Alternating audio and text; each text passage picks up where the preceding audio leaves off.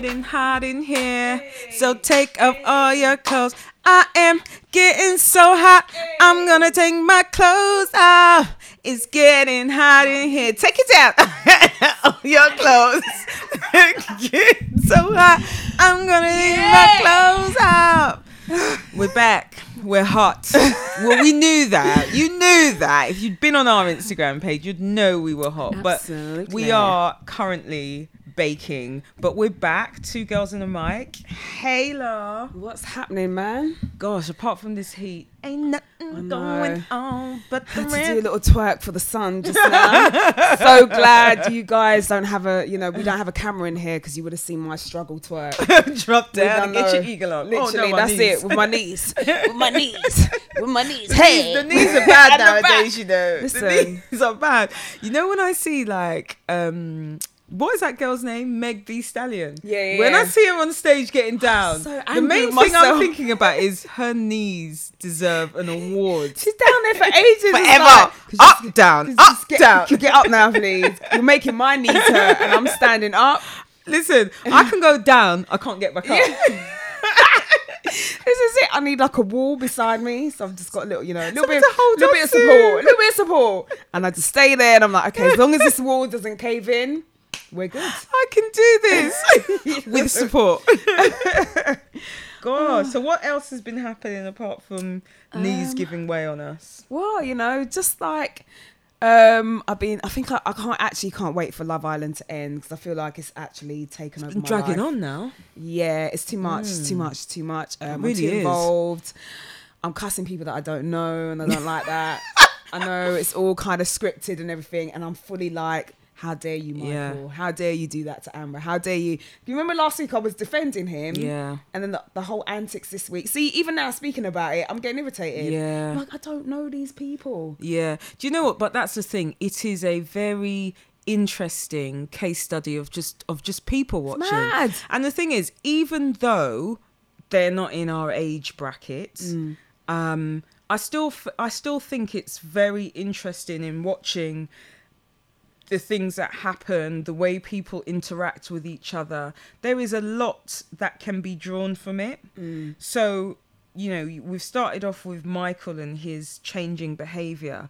But I think loads of people, especially people on, the Twitter timeline, and guys, if you do have a Twitter account, follow us _2 girls in a mic on Twitter, because we tweet regularly, not just about Love Island, but a lot about Love Island, but loads of other stuff. But the Twitter timeline is testament rather to the fact that Michael of Love Island and his behaviour is unfortunately not unusual. He is a common story. Yeah, very. And that And that was the running thread on Twitter. Like, most girls are like, I've been with a dude just like this. Yeah. Just like this. And we all were like, yep. Saw the sign, seen the sign being there, done. So got let's the take t-shirt, the whole let's thing. take it from the top, starting with he and Amber being together. So Michael's older than Amber, isn't he? Is he one of the 28s? And Yeah, she's he is. she's She's 21. like 21. Right. So they got together, he liked her, blah, blah, blah. Now, I think the turning point or the tipping point in their relationship, and this may just be because of editing and how the show's been presented, but was when Michael was read that tweet about Michael is whipped or something by Amber. And we all know what the term whipped is said to mean. And then I felt as though that sort of undercut his ego, and then made him start thinking about, is that the impression that is being given on the outside? Because they're going to be super conscious of the fact they know now this is not a new show. They know it's a popular show. They know people are watching it. So he perhaps became super conscious of the fact that may be how he's being perceived in the outside world. And so to buy back some ground, I felt he almost switched on Amber. And the thing is, the switch was like, okay, if you're going to take that into account, I can imagine that's going to have an effect on anyone's mind. The minute you hear people from the outside world saying an opinion of you that you're like, wait, what? Whoa, where Yeah. did that come from? But was it people or was it one person? Well, in his head, I'm Yeah. sure if you're in that house, you probably think it's the entire nation Yeah. that thinks that. Okay, that's fine. But the way he switched was such a 360. It 180. was like, yeah. 180, sorry, 360. Yeah. As I sound like Portia, which is like, there's 380 days in the year. Bless her. Oh, God. Did you remember that? She's had some, But she's I know made she's some had the blunders. Underground Railroad and all of that. So yeah, no, but he just switched. The switch was so huge. It was like, I Yeah. now need to prove myself Yeah. to the nation that I'm not a muppet and I'm not having this 21-year-old girl, take the mick out of me. And it was horrible to It watch, was actually. awful. It was like, and Amber was like deer in headlights, like, Yeah. what? Yeah, and that's the bad thing about it, that he was able to or he basically thought about himself and the perception that he felt people may have of him, but what he would have been okay with is a perception of him being a nasty person, because then he became that nasty person to try and buy back ground. And so then Casa Amor happened.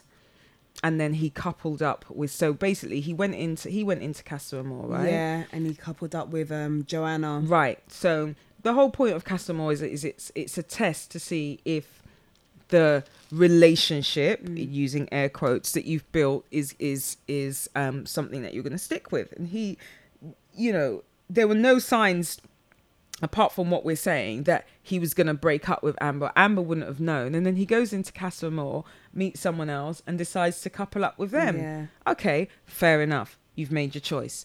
But his reaction to Amber's reaction, Amber's, in my view, natural or expected reaction, again, were just awful. Shouting at her, calling her childish and all the rest of it. But then fast forward from that, all the things that he'd complained about in Amber, then this other girl, Joanna, was doing anyway, cutting him off, determining who he could speak to and who he couldn't speak And to. he was having it. And he was having it. And so you start thinking to yourself, well, what was the point of the switch? And then he's so happy with Joanna. Joanna then leaves. He gives this big speech about, I found who I've been looking for in here. So there's like a pause, and I'm sure everyone was thinking, okay, so you're going to leave with her. Yeah. He doesn't. Yeah. And then when she leaves, he then starts getting to the point where he's thinking, I like Amber again. And I just want to tell you my feelings. When Amber's met someone else. All of those flags are things that a lot of women and a lot of girls have seen before. Oh, yeah. And it was actually really, really awful to Well, watch. the Shade Borough, shouts out to them, they posted a video of him, saying, to my fans, I just want to thank you for all the support that you've given me, blah, blah, blah, doing this whole kind of Oscar speech, and people were writing in the comments like, bruv, we're just waiting for Ovi. We don't care about you Right? anymore. Like, what support? What are you talking support? about? What the hell are you talking I'm like, about? unless it's support from your immediate family or I your think he mum, your came off dad, so bad. that's about it. But you came across so poorly. And ironically, when he first came in the house, he was doing so well. Yeah.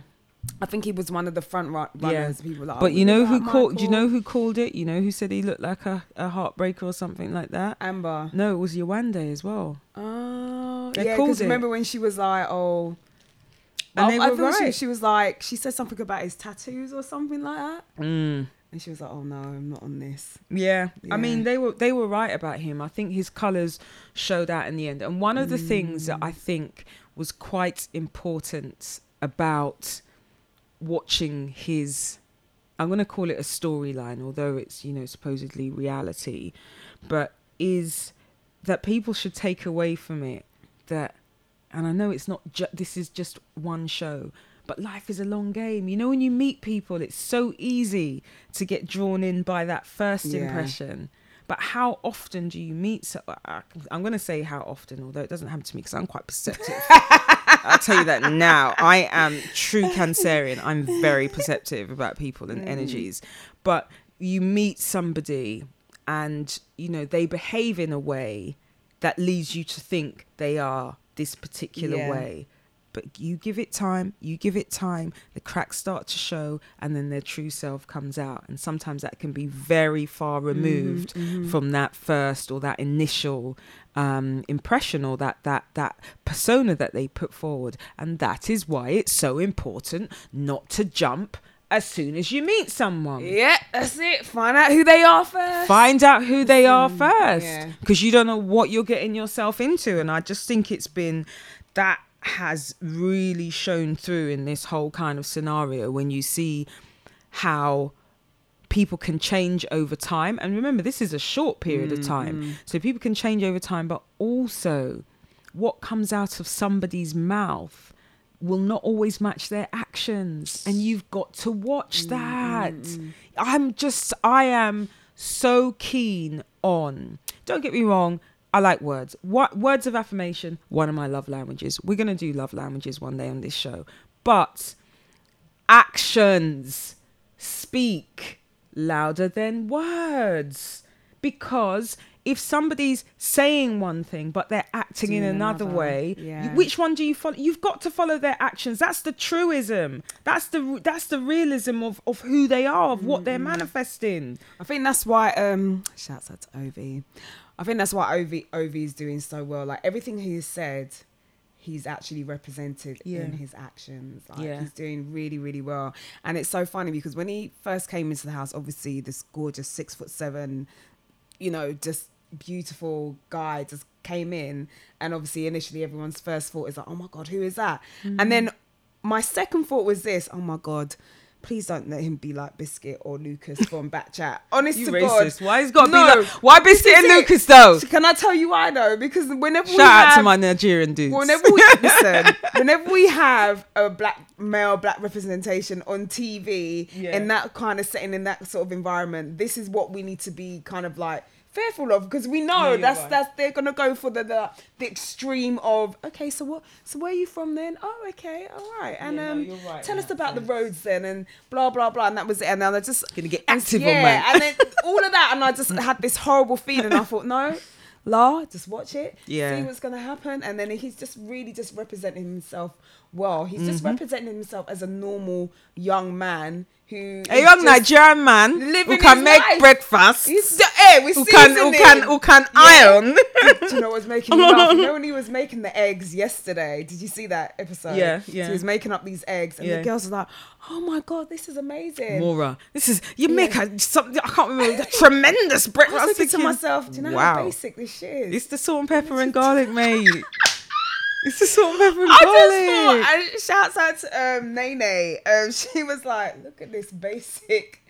That's what I'm saying, yo. I'm telling you. And sometimes, all it does is take a little basic shit, So some people actually like to skip over the basics of stuff. And Ovi's like, no, I'm going to take you back to the basics. And I was just watching this. I was like, oh my God. Marry me. You got any brothers? I know he's way too young, but I'm like, you got any brothers? This is it. Older cousins. Right? But will they be like Ovi? Because, let me just... There's always like a little... Right. A little gem that springs out of a family where the rest of the family maybe not... But can we just talk about Ovi as well? Yeah. Just about his bone structure. Okay, I said it. Because that bone structure is kind of perfect. That's all I'm saying. It is amazing. And, do you know what? The amount of times I wanted to fight Amber, because I'm like, Amber, this man is literally standing right next to you. Lines. And you're too blind to see over this flipping cubic head shaped Rubik's head, no good for nothing. Flipping Michael. But then wasn't Amber the one that said in some kind of way that she didn't go for black guys, or she didn't like black guys, or she didn't like guys that looked like her dads, or something like that? I don't know. Beginning, I think I heard something of that kind of nature. So that might be why. That might be not who she doesn't find them attractive. Literally just standing there right next to you. And it's so funny because when they went on their first date, and she was like questioning him as to why he doesn't have a girlfriend, because she was like, you're 6'7", you're good looking, you're a really sweet guy, like all of his positive stuff. Like I'm like, Amber, you're literally reeling out all his qualities, all of his good qualities. So if you can see them, but yet you're still boohooing over that brickhead over there. Yeah. Yeah. So I think it's really, this is the thing I like about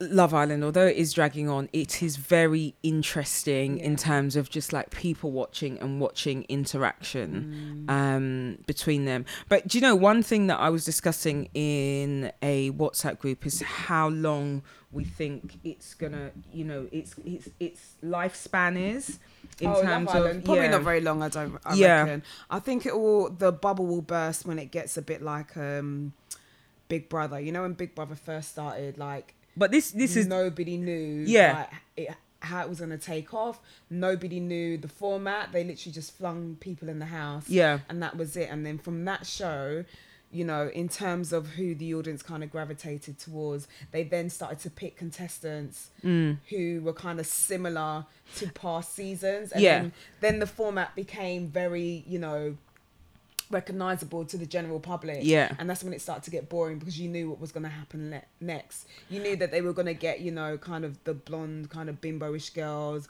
or you knew that they were going to get, you know, kind of the token black person. You knew that they were going to get a representation from the LGBTQ community. You knew that they were going to just really obvious kind of choices, and it just made it, this is boring now, you're not even trying. I think another part to that of the sort of the demise, as you would call it, of Big Brother, and I think Love Island has accelerated down this track, whereby the people who are on it for fame as opposed to the experience. So when Big Brother started off, like you said, it wasn't, you know, it was just random people from different parts of the UK being thrown into the house, and just, you know, seeing what happened and seeing where they went from there.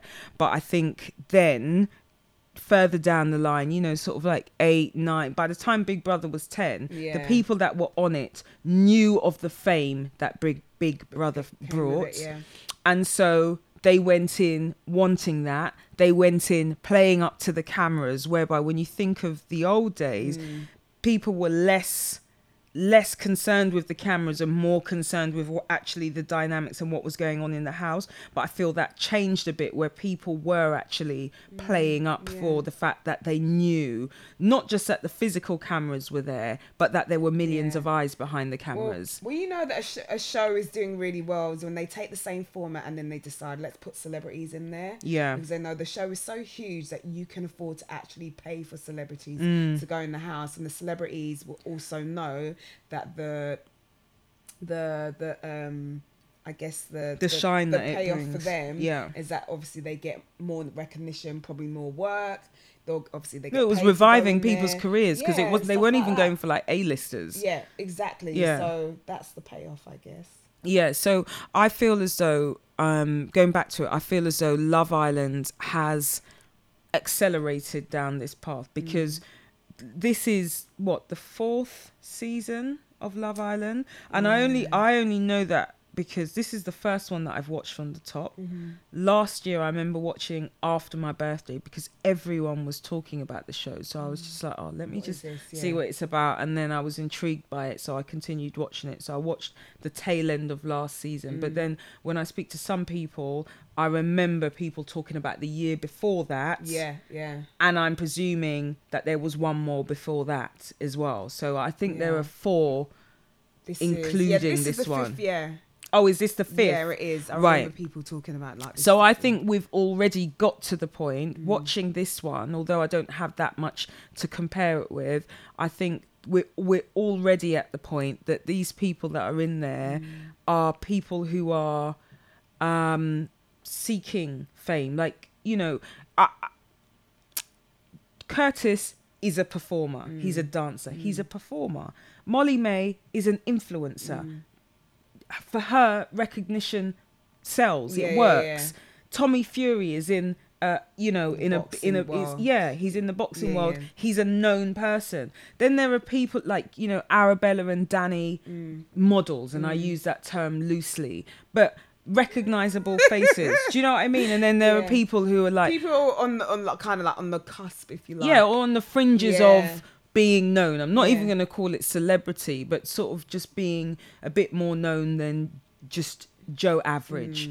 And so I think that already brings us to the point where things that are going on in the house are not contrived, but in a sense they are, especially when you hear them talking about at some point, oh, your ex is my ex or something like that. The two of the girls. How do you know each other? I thought you were supposed to be complete strangers. Right? Like, so it's those. And even with Curtis was like saying, you know, I slid into Maura's DMs. Thank you. A little while ago. Blah, blah, blah. Like, what? That can't just be a coincidence. So there's, you know, so all of that kind of stuff, I think, leads to where we are now, which is them being hyper conscious of the fact that there are loads of people watching, and so it kind of perhaps takes away from the reality of it, the real reality of it, because people are kind of, you know, acting with that in mind, or behaving with that in mind.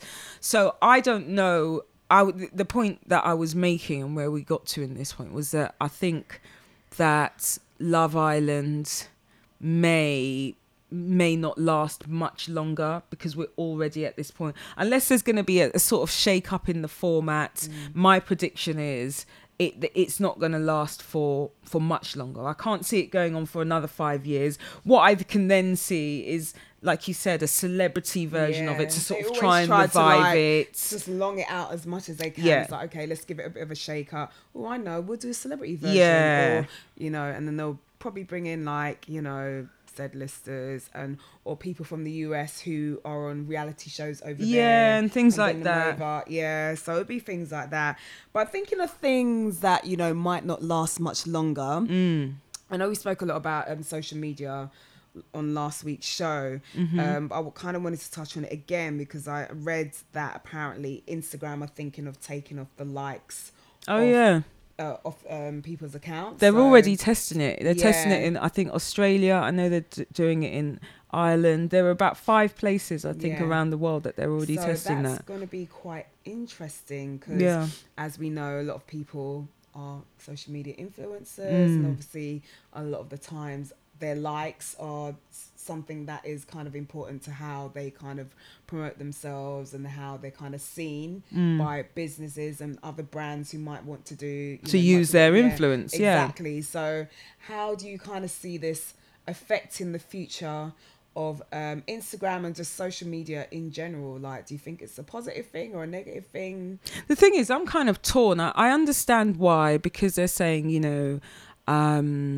it kind of takes away from the joy somewhat of it, and it makes things seem competitive, and it creates a sort of uneven base for some people, because then you do have people who trade off the fact that they have so many likes, and for young people sometimes likes can be determinative of their self-esteem or their social standing and stuff like that. And I get all of that, but Instagram as a tool needs to recognize that it's its own operating system, its social operating system.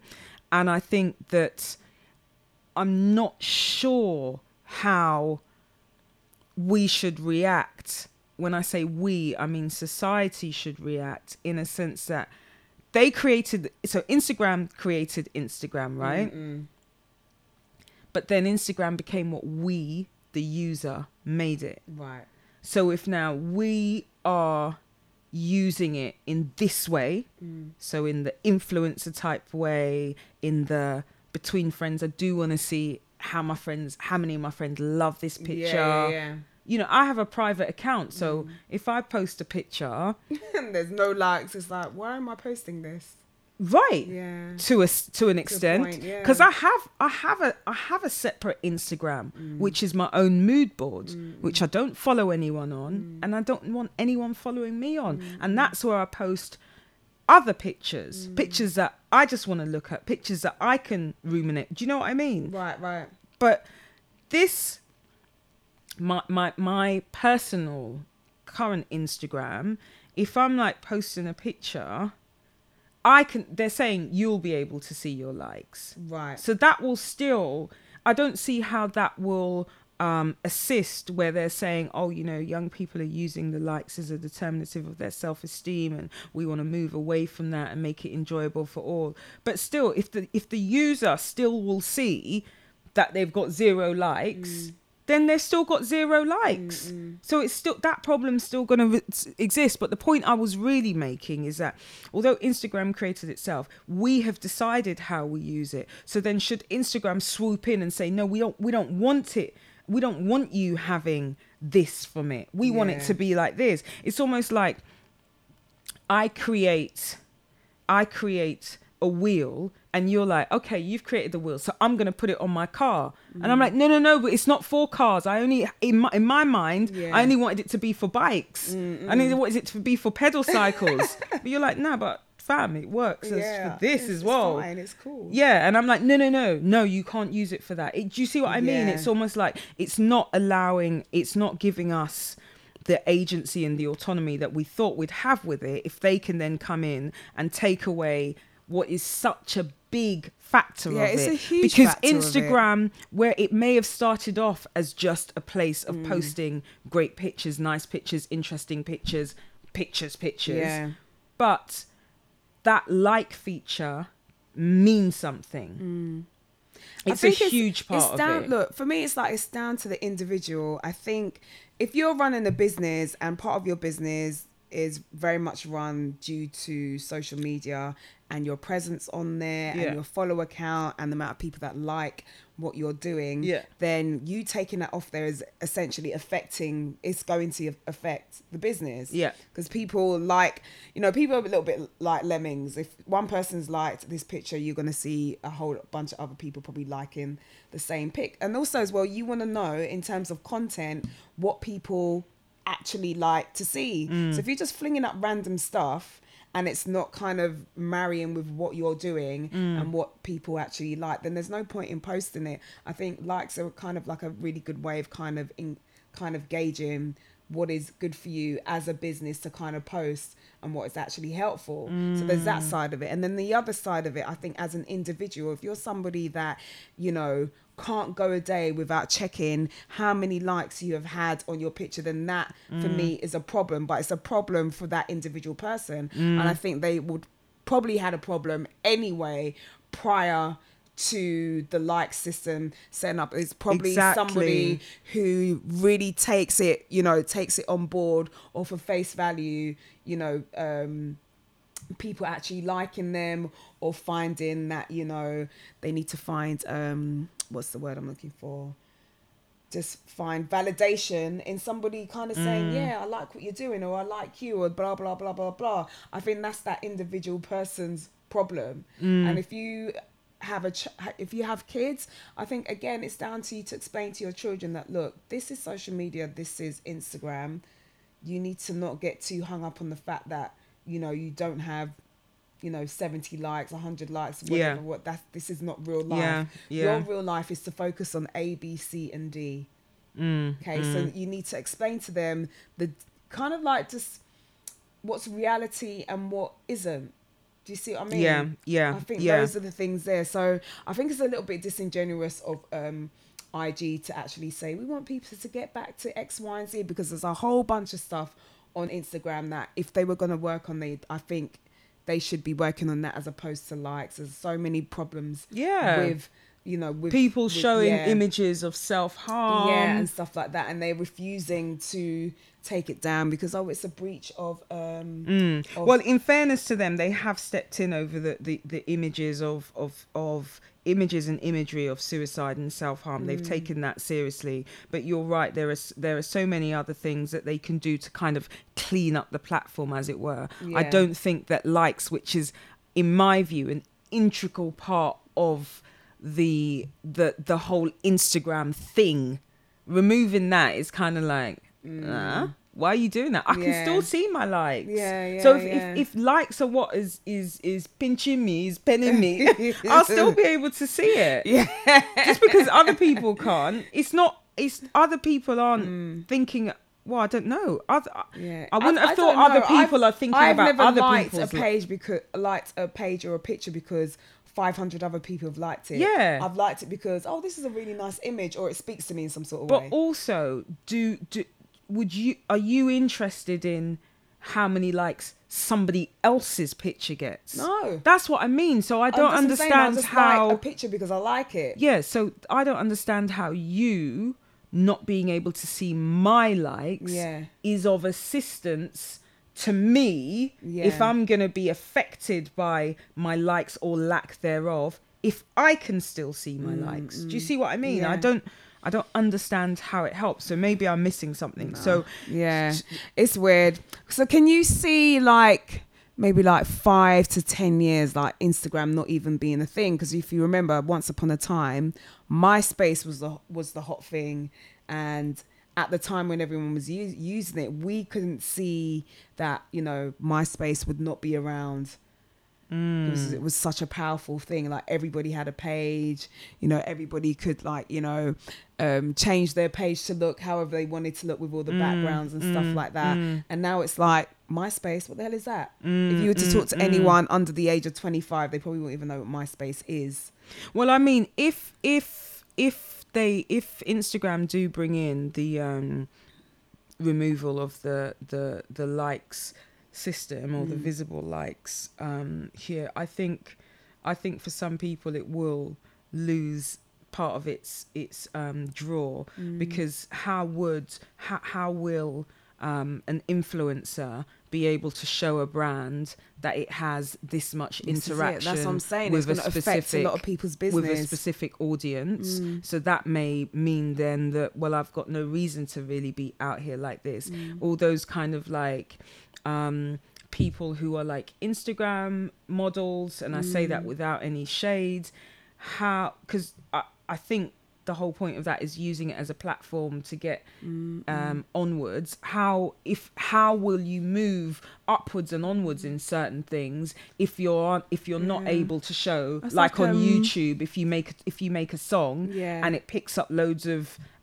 hits and views, and then it gets on heavy rotation, then that has led to people being signed and stuff like that. So imagine if you just took that all away, and it's just, well, how do we know that's popular? How do we know that's popping? How do brands know that that's what the people want? Do you know what I mean? Like, it just, I don't know. I think I think that's gonna be. I think it is gonna make certain sections or subsections of current users fall away from it. Well, it'll be interesting to see what the feedback is over the countries that they've decided to take the likes away, because obviously I'm sure they're watching it to see how it falls off, or whether or not, you know, people are actually we quite like this whole new system. So we shall see. But on to other news. We've now got a new Prime Minister, Cheryl.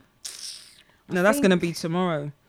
I think today was so hot because it was a sign from the devil to let us know that hell is about to kick off. And this is the heat that you lot are going to be feeling for the next couple of years under this man's rule. That's how I feel. I really do. I cannot believe that Boris Johnson is going to be the Prime Minister. It's disgusting. Of the UK. Yeah, I'm this buffoonish perturbed clown. by that. This is the person that you want representing the United Kingdom to the rest of the world. It's bad enough that Donald Trump is the leader of, you know, one of the biggest superpowers in the world. We now have Boris Johnson. Yep. He's probably going to be his lapdog, to be fair. But you know, we say lapdog, but you know, Boris is a problem in his own right. Of my view, course. He is, to me, his election as the leader of the Conservative Party, and thus he'll become PM tomorrow. Just goes to show you how mediocre you can be and still reach the highest ranks in this country if you fit a certain demographic. That's my view, and that's what I find disappointing about his about his position, because this is a man who has traded off the image of being a buffoon. I'm not saying he really is a buffoon, but he's traded off that image of being a bumbling buffoon. This is a man who, in, I think it was the last election cycle, you know, when, what's that, Labour MP, Diane Abbott, she got some figures wrong in an interview, and you know, they went to town on her. She gets the, you know, the brunt of a lot of racist, sexist abuse, misogynistic abuse online, but she really was torn to shreds. Boris has done exactly the same thing several times, in many an interview, and you hardly hear a peep out of the press that support the Conservative Party, which is much of the press in this country, about that. But those are the things that we should be looking at. Somebody who fluffs their way through interviews, somebody who turns up unprepared to answer questions that are supposedly his remit as a politician, somebody who goes abroad and says things that puts a British citizen in danger. This lady that's being, what's her name, Nasreen, I can't remember the surname, she's being held prisoner in Iran at the moment. And when Boris Johnson was Foreign Secretary, and he made a pronouncement even when they announced him as Foreign Secretary, I was like, that's ridiculous. That's what I'm saying. Have you heard the things he said about people who don't look like him, but you want him to be a representation of somebody who is able to converse with people outside of the UK? Like Foreign Secretary. Do you understand what that means?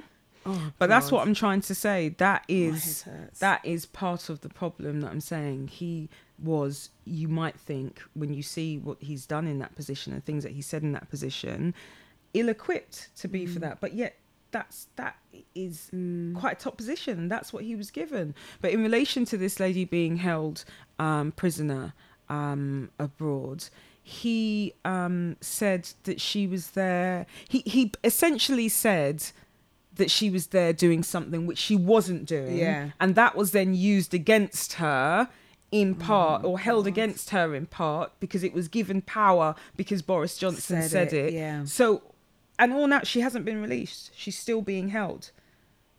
And this is what I mean. Somebody can still do this, and then you then factor in all the things, as you said, that he said about people that don't look like him, and Muslim women looking like letterboxes, black people having and low burglars, IQs. Black people having low IQ and having watermelon smiles, things like that. And here we are in the UK, Prime Minister. Prime Minister. Not a mini minister. Should be prime minister. So they're saying, we're confident with this guy. He's got what it takes. This is our guy. Oh my God, that's some bare thinking about, honestly. And you know, there's more, because the bit that really horrified me is, I remember ages ago when I was on Twitter, when they were talking about Boris Johnson and delving into his past. He's actually got quite a dark past, because there was an incident where he was recorded talking to, I think it was somebody else in politics, and they were asking him to find out some details of a journalist. And the reason why they wanted details of this journalist was because they wanted to inflict violence to that person. They wanted to have them beaten up. And Boris Johnson was actually entertaining the conversation. And he was saying that he would try to get some of the details. And the only thing that he was concerned about was that they shouldn't give the person too much of a pasting. Wow. That's on, it's been recorded. It's out there. That's real information. That's that's like a real situation that happened. And I repeat, this is going to be the Prime Minister. So what do you think it is that, you know, the people of the UK see in Boris, or... Well, it's not the people of the UK yet. Yeah, because really and truly, the way that this is all planned out is not because we had a huge general election and he was just voted in like normally. It's because, you know, of the whole fucking cock up of Brexit, really and truly. Theresa May stepping down. And so we can even go further than that, really. I think it all started from friggin' what's his face, David Cameron, and that just kind of set the ball just rolling. And we've just, you know, he left, Theresa May came in, and now Boris Johnson. None of them, apart from obviously David, have been voted in due to a general election. It's almost like they've got in there by default. It's almost like, it just feels like it's very planned. They knew what they were doing. Everything seemed quite strategic to me when you look back at the series of events that's actually gotten us to this point right here, right now.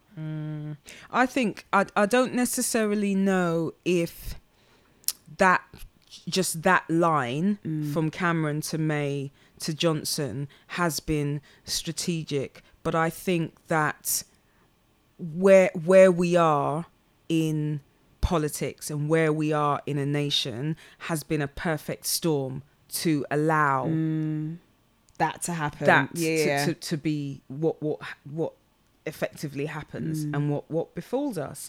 And to an extent, you know, I think we are going to be, as a nation, and so that's the only reason why I use the word we are going to be architects of our own severe downfall. And by downfall, I think that we are, if we haven't already, we're going to lose some of our standing in the global world of politics. Definitely, it's already happening. Yep. Yeah. And I think in relation to Brexit, because Boris is somebody who said, Boris Johnson, is somebody who said he will go for a no deal Brexit. Brexit means Brexit, definitely for him. He'll go for a no deal Brexit.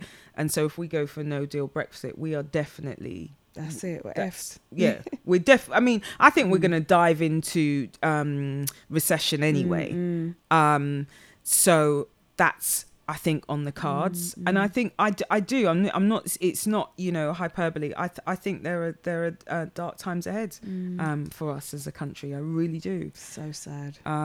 So there we are. I try not to get sad about these things. You know, I try not to. I just look outwards. You can't. You just have to just keep going, really and truly. And I try to look beyond these shores. Is, even if this wasn't going to happen, you would still have your goals and your aspirations set there anyway. This is just another another hurdle that I would say poor people who are marginalized have had to jump over again. Who it's going to really affect is probably like the middle class people, because I think that a lot of them probably voted for Brexit and they don't fully realize the shitstorm that's about to come and hit them. Like, if they don't realize now, I think a lot of people have, but if they don't realize now, then maybe... No, because I think a lot of them are still very much romanticising this old era of Great Britain. I don't think that's the middle classes and the empire. Yeah, I don't think that's the middle. I don't think that's the true descriptor of the people who are doing that. I think that is more older people in this country, and yes, there may be a portion of them that are middle class, but I think actually it's those ones who have who are of a specific age group who will think back to who were sold the lie, the fallacy of what really Great Britain, what it was that made them great. I think that's going to be the problem. I think many of the educated middle classes will understand actually that this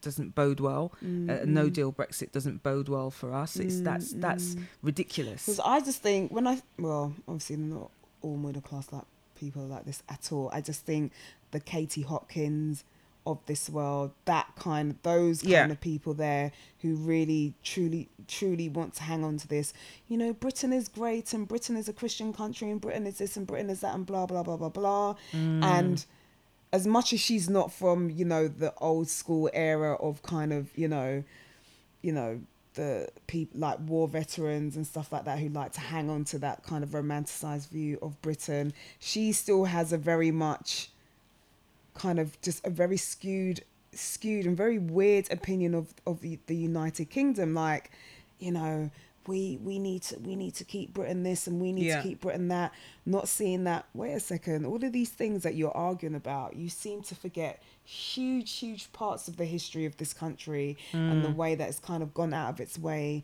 to colonize and to invite immigrants over to build this nation. And then the minute you think, oh, the area that I live in has got way too many Muslims in it or way too many brown people, all of a sudden it's like, okay, we need to get our country back. Well, again, I wouldn't, for someone like Katie Hopkins, the first and foremost descriptor that I would want to give to her is not middle class. It's the fact that she's a bigot. She's a racist. And that's what a lot of people think about Boris Johnson. And that's problematic. That's deeply problematic. That's probably an understatement. But that's where we are. Those are the clans that seem to be running the show at the moment. And that's where I say that I can't even get sad about this. I have to recognize it, and that's what I think people need to do. I think they need to recognize it and definitely look outwards. For people of colour, it's like this is not our first time at the rodeo. I mean, that aside, for other people who aren't really fully aware that this is really going to hit you, it's going to really knock them for six. Like, I fully understand where you're coming from with your opinion on it and everything, and I'm right there with you. I just know for a fact that this is going to hit a certain section of Britain and they're not going to know what to do with themselves. Oh God, it's awful. So anyway, let's move on from Boris. Let's talk. We haven't done your rule of law for a while, Shez. Like, is there anything that you've come across in your working life that you're like, you know what, I need to talk about this, or people need to know this, or just could be anything basic, or just what is happening in the world of law? Two things come to mind that are relevant and recent to what, you know, things that have happened to me professionally. And I'm going to speak about the more positive one, which is, even when you think you're a bag of nerves, I think one of the skills of an advocate is being able to push past those nerves and being able to get your message across fluently, succinctly. Brevity is a skill of an advocate. And without betraying those nerves.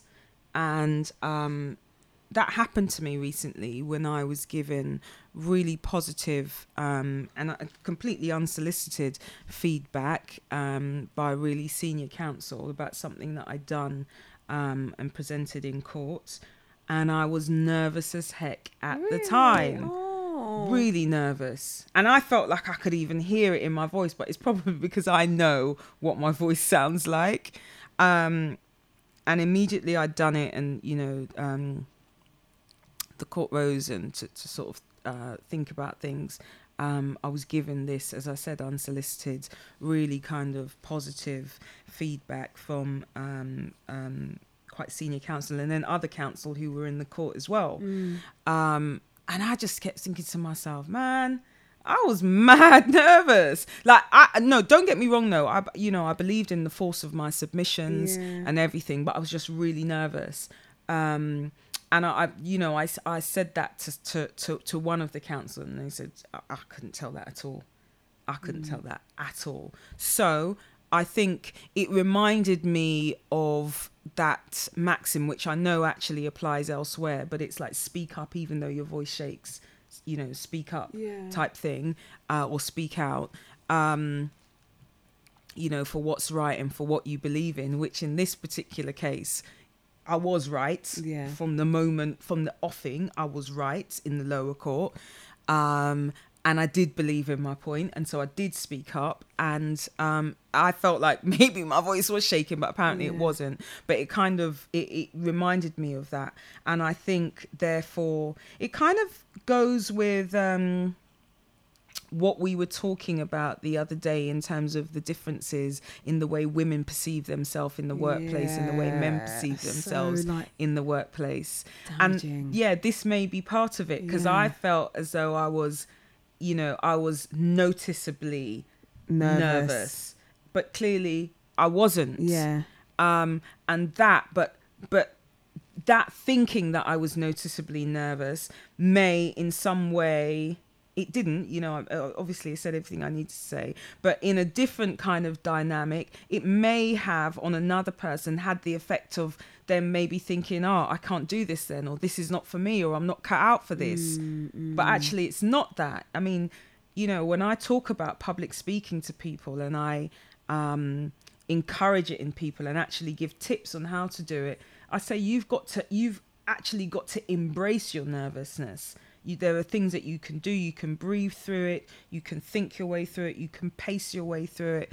I have, but this is all paid stuff. So if you want to know, holla at your girl. But yeah, so there are many ways to kind of tackle that.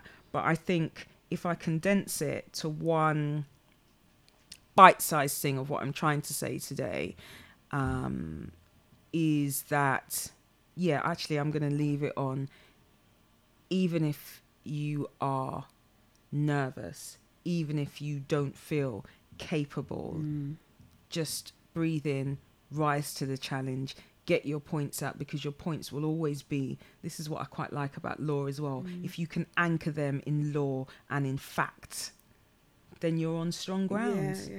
So push through those nerves and just get it out there. You, man.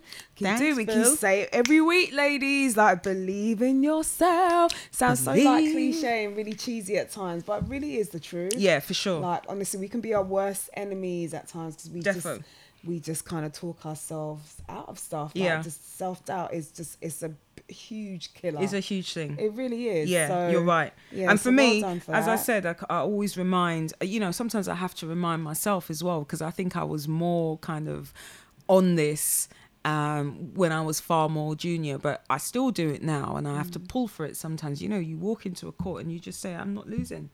I ain't losing today. I ain't come here to lose. I'm controlling this shit. I'm controlling this bitch. My house. It's my house. And you know what? That's the thing. A Silk, who I know very well, Queen's Counsel, who I've worked with before, who I really rate and respect, actually said that about me. He said, that's what you do in court. That's it. That's why you win, because you take control.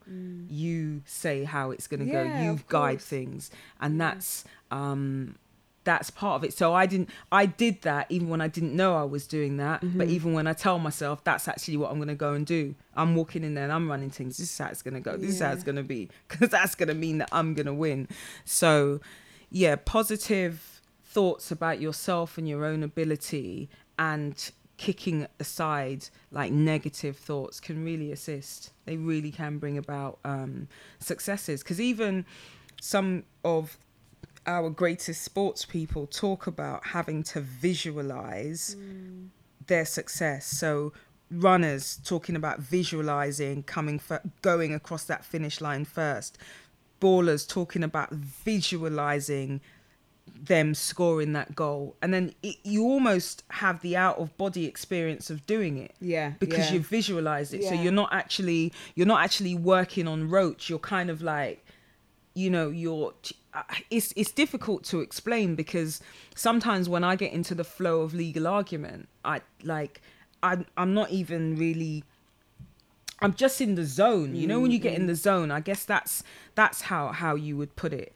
And when you see somebody in the zone, it's marvelous to watch, when they're like, they're not focused on, maybe like in my line of work, you can see when people are not focused on their papers or this or that, but it's just that stream because they are fully clued in on what they're saying and the law that backs them up and the precise facts of this case that mean, and, you know, being able to deal with any questions that come to you. You properly get in that zone.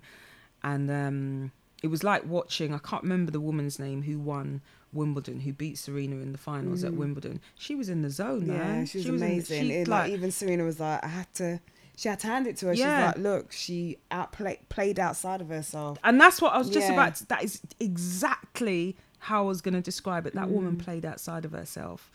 She played outside of herself. It was absolutely amazing to watch. And, you know, that's coming from me, who just, you know, completely loves Serena and is always rooting for her. But that victory, and that it's sad amazing. That I can't remember the woman's name. Halep. Yeah, Halep. She played amazingly, and I think I think that she had visualized that, and then she was just in that zone, and she was always going to win. She was always going to win, because sometimes you just can't penetrate that. You cannot defeat that. Because it's above, it's above talent. It's above, it's difficult to articulate, but so that's that. Okay. And what about you, my Fitbit? My Fitbit. Oh, I kind of want to talk to people about food, because one of the biggest questions I get asked about is, what should I be eating? What should I be doing? And as much as I tell people what to do in terms of like eating, like nothing crazy, just like a regular food. It's like sometimes it goes through one ear and out the other, and I understand why, and I have to kind of stop myself from getting irritated. And the reason I have to stop myself is because I know the reasons why, and the reason why is because I know that as a society we've been told so much BS about food. It's that to the point where now what we've been told is literally stuck in our head. So even if somebody is telling you do the exact opposite of what you've been told for years and years and years growing up, we need a complete re-education. Yeah, so it's like we still revert back to type. And it's like, if you've been doing the same thing for 30 years, 40 years, and you're not seeing the results that you want, why the hell are you still doing the same thing?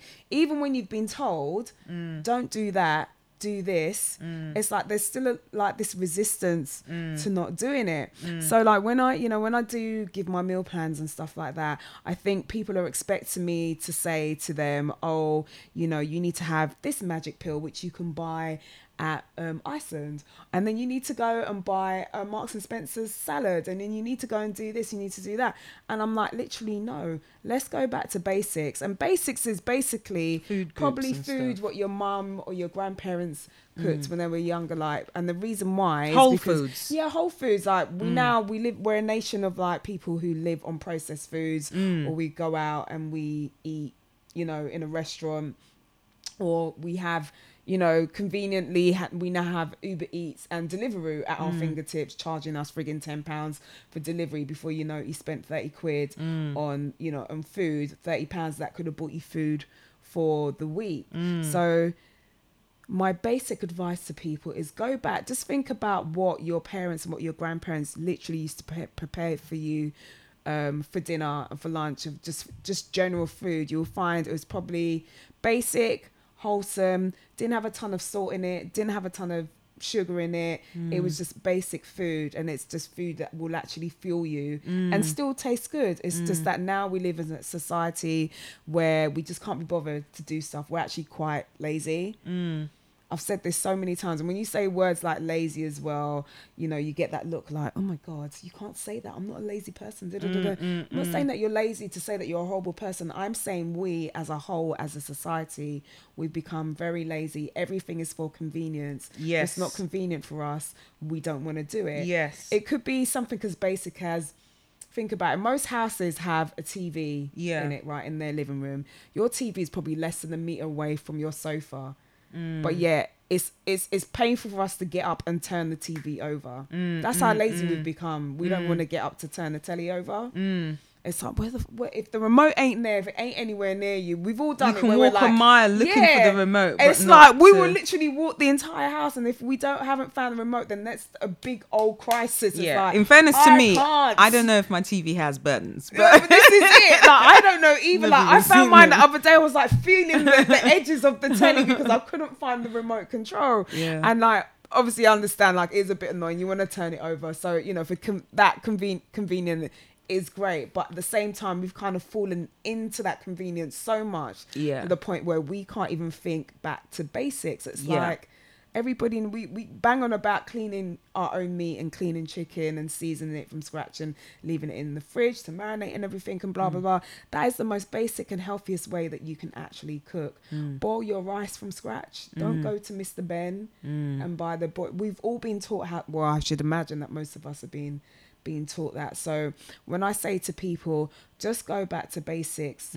Stop depending on friggin' M&S, Pret, Costa, all of these places that pre-pack your food, and even though it says salad or it says whatever healthy type thing on there, doesn't necessarily mean it's healthy. You don't know who's prepared it. You don't know how much salt's in there. You don't know how much sugar's in there. You don't know how much fats in there. You don't know. Whereas if you're preparing your own food, you can actually say, well, you can have a handle on these things. I made this myself and I know what's in it. So for the most part, I think people and food, they seem to think, I'll just eat whatever and then I'll go to the gym and then I'll work it off. You can't. It's impossible. Like, you would have to spend hours in the gym to kind of sometimes even work off one meal because it's so high in salt and so high in sugar. Right. So the point is, go back to basics. Yeah. And also, that's in terms of the sorts of foods that you eat, but also going back to basics in terms of the food itself. Try to eat it when it's in its most natural state. Exactly. So it's not been so processed and stuff. Leave the processed stuff alone. Even the stuff that is like, they have a lot of places like Pret and Eat that do prepared salads and stuff like that. I understand if like, maybe you've left your lunch, because I've done it before. I've left my lunch at home and I've had to buy something because I'm starving, which is entirely fine. But for the most part, I find that there are people literally like, I've seen your meal plan, Lorraine. I noticed that there's nothing there for me to eat. I'm like, what are you talking about? Like, if I'm out like on my lunch break, I need to run to Pret or I need to run to this place. I'm like, I don't really deal with Pret. I deal with food that you're going to prepare yourself. You're not going to go somewhere where it's already prepared for you because you don't know what's in it. So the minute I say that, they're like, oh yeah, I don't actually know what's in it, do I? I'm like, no, you don't. You don't know who's in it at all. So I don't getting back to... Yeah, I don't want to go over the story of my days working in the cheese factory, which I've told Cheryl about many a times. But let me tell you, prepare your food. Yeah. Yeah, and I'm telling you, it's more than half the battle. So try not to focus too much on exercise, even though exercise is great and I love it and you should do it. So it releases serotonin and dopamine. But if you get your food right, I can almost promise you, you're literally like 70% of the way there. Yeah, bodies are made in the kitchen, man. Yeah, so do that. So that's my Fitbit advice for the show today. So we're going to wrap this up with Shady Corner versus You Are the Light. I like that. We gonna keep doing that. Yeah. Completely unplanned, guys. Okay, cool. All right. So who are we putting in Shady Corner? Well, oh my God. Let me just tell you something. Well, so the other day I watched. I'm quite proud of myself actually because I'm always trying to do. This is going off on a tangent. Yeah. But I'm always trying to do two things at once. I'm always trying to do more than two things at once. So some of the time I don't have my full attention on something. So consequently, when I want to unwind, my way of unwinding is just to do one thing. Right. So I watched. That's a long way of saying I can go off on tangents. I watched a film the other day. I watched The Equalizer 2 at home just to relax. She says for such a film, directed by Antoine Fuqua, starring Denzel Washington. Right. Love man like Denzel. Yeah, don't we? Married to his wife for I think 20 to 30 years. Black wife, black love, loving it. Antoine Fuqua. Antoine Fuck was in shady fucking corner today. So this man is married to, do you remember Layla Rochon, I think her name is, from, I always remember her from Waiting to Exhale. Yeah, and Boomerang. And Boomerang, exactly. Do you know she used to be married to, do you ever watch Breakdance? Yeah, because I watch Breakdance. It's one of my favourite films. Don't ever ask that again. Oh, so you know who... the fuck you mean? You know the guy that played Ozone? Yes. You know she was married to him? No way. Yeah. Yeah, no. Really? Oh, yeah. wow. Do you know he liked one of my stories? Yes, I do. I saw that. Let's keep this moving. Sorry, I just had to mention that. I was like, actually, you haven't told that story yet. But he liked one of those. Oh my God, yeah! I do remember. It was you and Callum, right? Yeah, I do remember. Callum involved. Right, so Antoine's married to Layla. Apparently they have 2 children.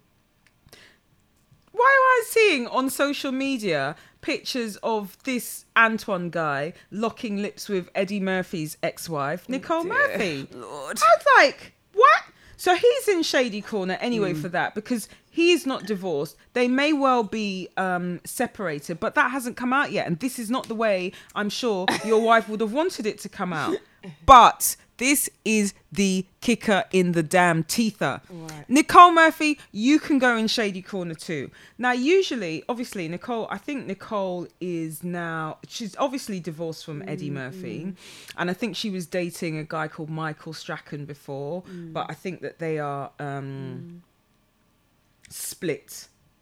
I think they were together for a while. Yeah, but I think they were already known to be Splitsville. Yeah. So usually, I'm never really gonna point my ire at the woman in these or the so-called single woman in these things. But then she apparently, when questioned about the pictures, and you can see them online, of her and Antoine kissing, she says no, she was just greeting him as a family friend.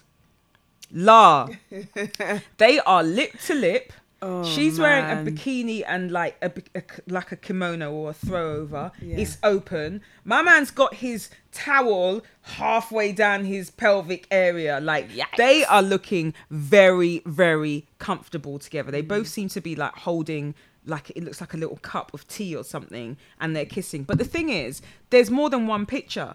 So there's that picture that I've just described where they appear to be standing up. I saw another picture where they're sitting down, still kissing. So how many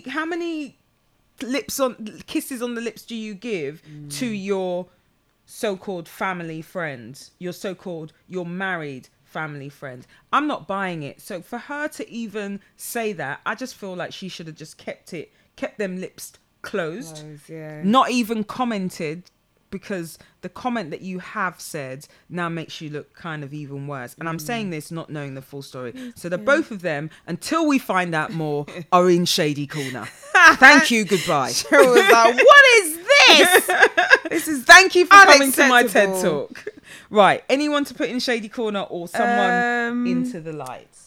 Into the light. Oh, let me put into the light Mahershala Ali. It has been announced that he is reprising the role of the comic book character Blade. I have to say it like that, Blade, because that's how Wesley Snipes, who used to play him, used to say it all the time, the Daywalker.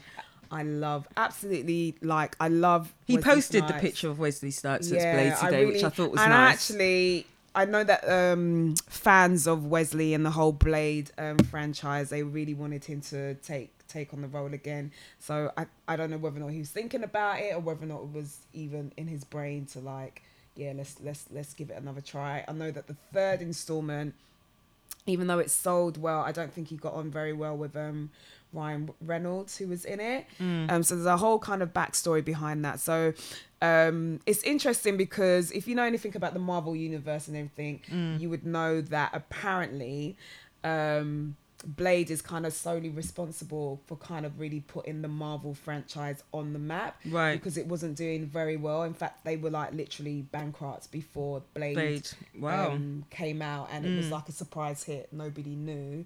So thanks to Wesley, he literally gave the whole Marvel franchise the leg up it needed in order for it to kind of continue and, you know, produce things like X-Men and obviously Black Panther and the whole Avengers series. So I think that's why fans are very, very much loyal to Wesley. But when it was announced that Mahershala was actually taking the part, I think they were like, actually, yeah, because obviously he's won 2 Oscars. He's an amazing actor. You know, he doesn't look too dissimilar to Wesley. The minute he starts training and they buff him up, I can see him being Blade and doing an amazing job. Buff him up. So I'm really glad. And Wesley actually tweeted, he was like, you know, first of all, I want everyone to just chill out.